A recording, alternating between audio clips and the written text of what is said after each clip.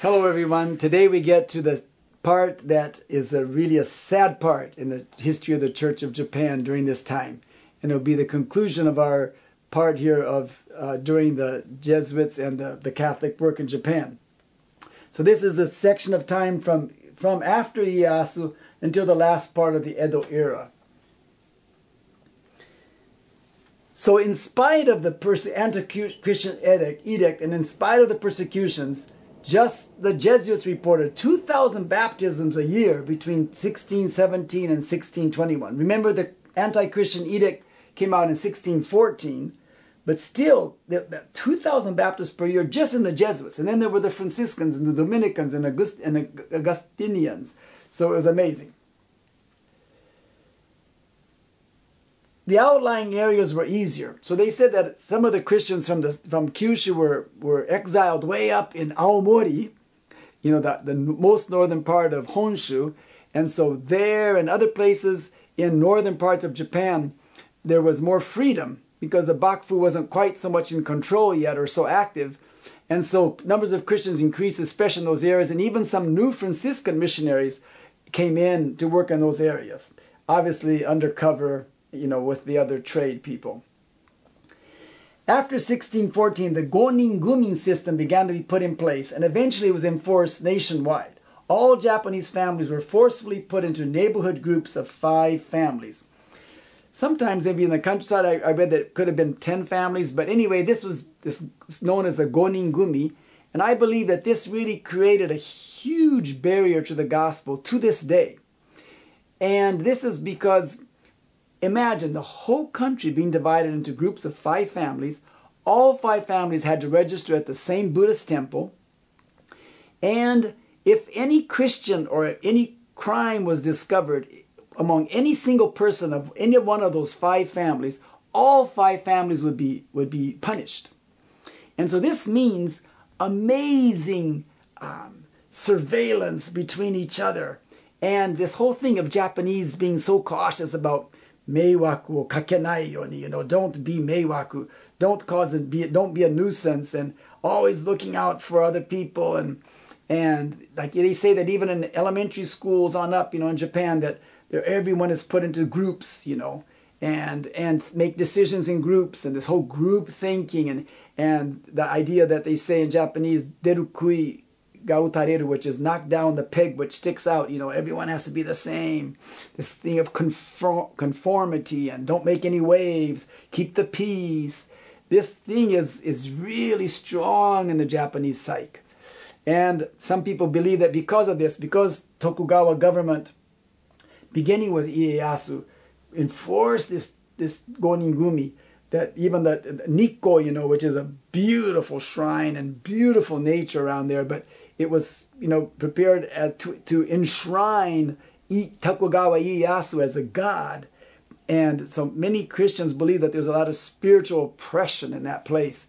And it's a huge place, but it's really spiritual warfare, I think, is there. But anyway, this has had a huge influence, I think, on the Japanese psyche. And of course, the Buddhist priests also were involved in that. They had to report if any suspicious activity of any possible Christian. They were required to report to the government. So they worked also like spies and agents of the government.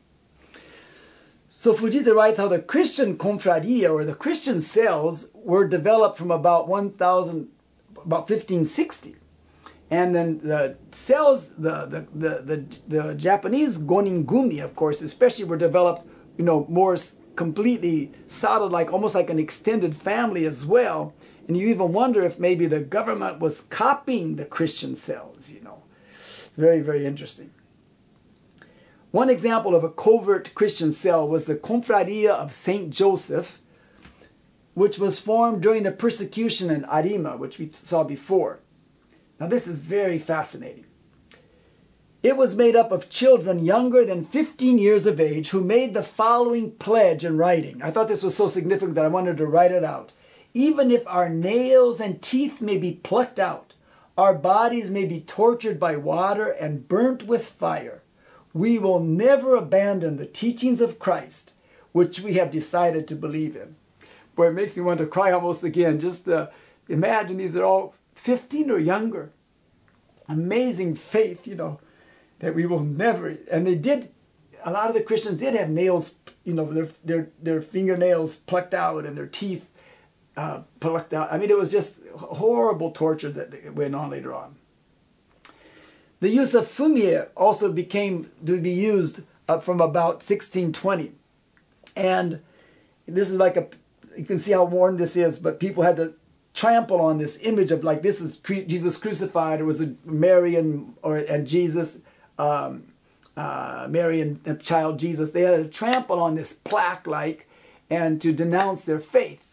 And actually this was very effective because many Catholics who feigned that they went back to be Buddhist, they were only doing it to save their lives or to prevent torture, which is unfortunate. But of course, in this case, a person can understand, humanly speaking, of course, but a lot of them feigned just going back to Buddhism. But when it came to be forced to stomp on Jesus, on the cross, just a lot of them couldn't do it. And so therefore they would discover a lot of these hidden Christians.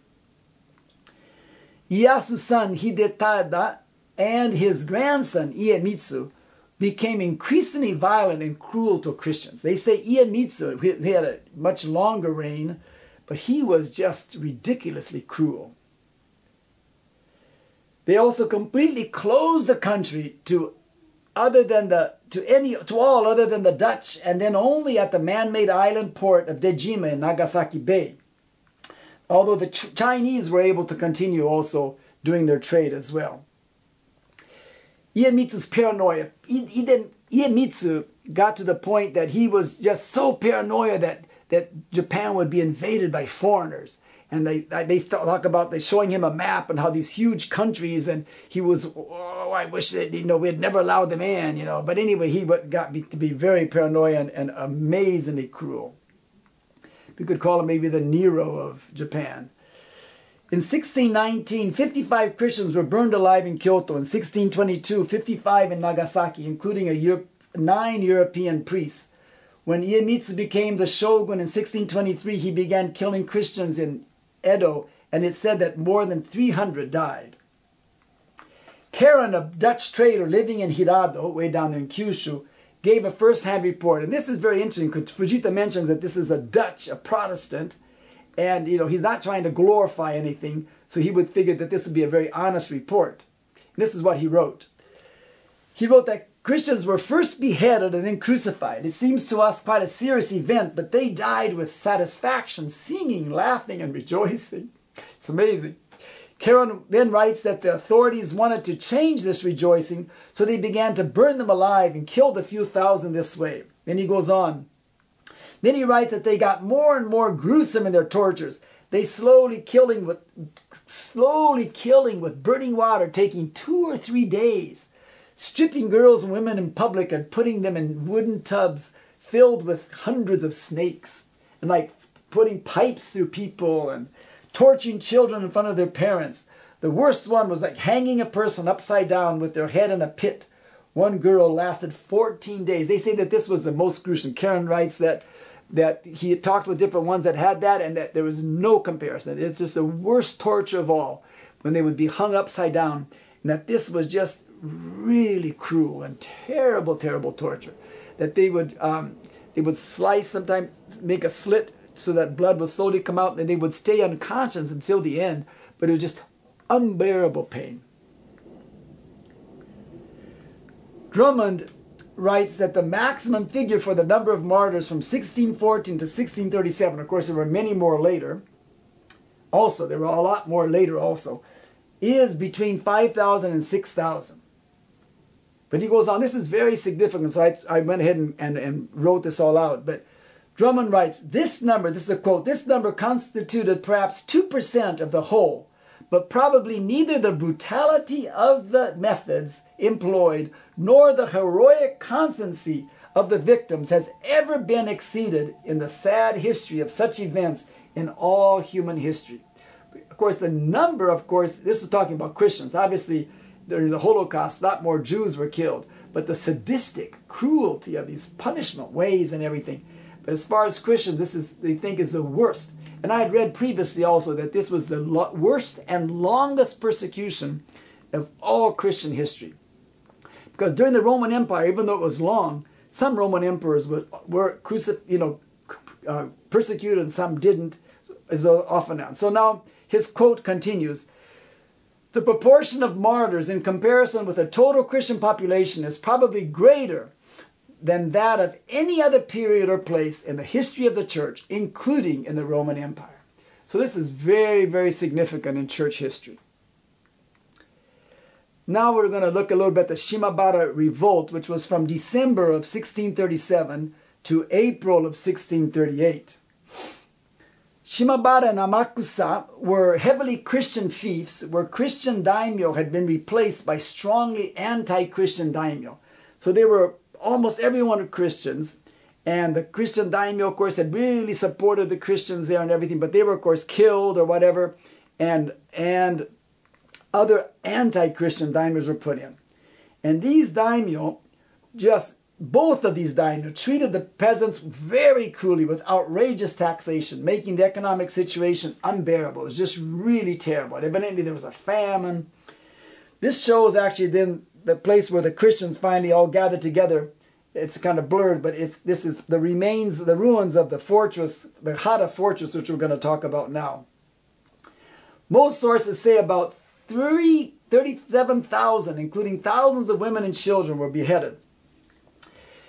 What happened was that the Christians, there was one talk about was that they say that the final little incident which sparked the revolt was that a well-known farmer's daughter was stripped naked and burnt with flaming torches by a tax collector.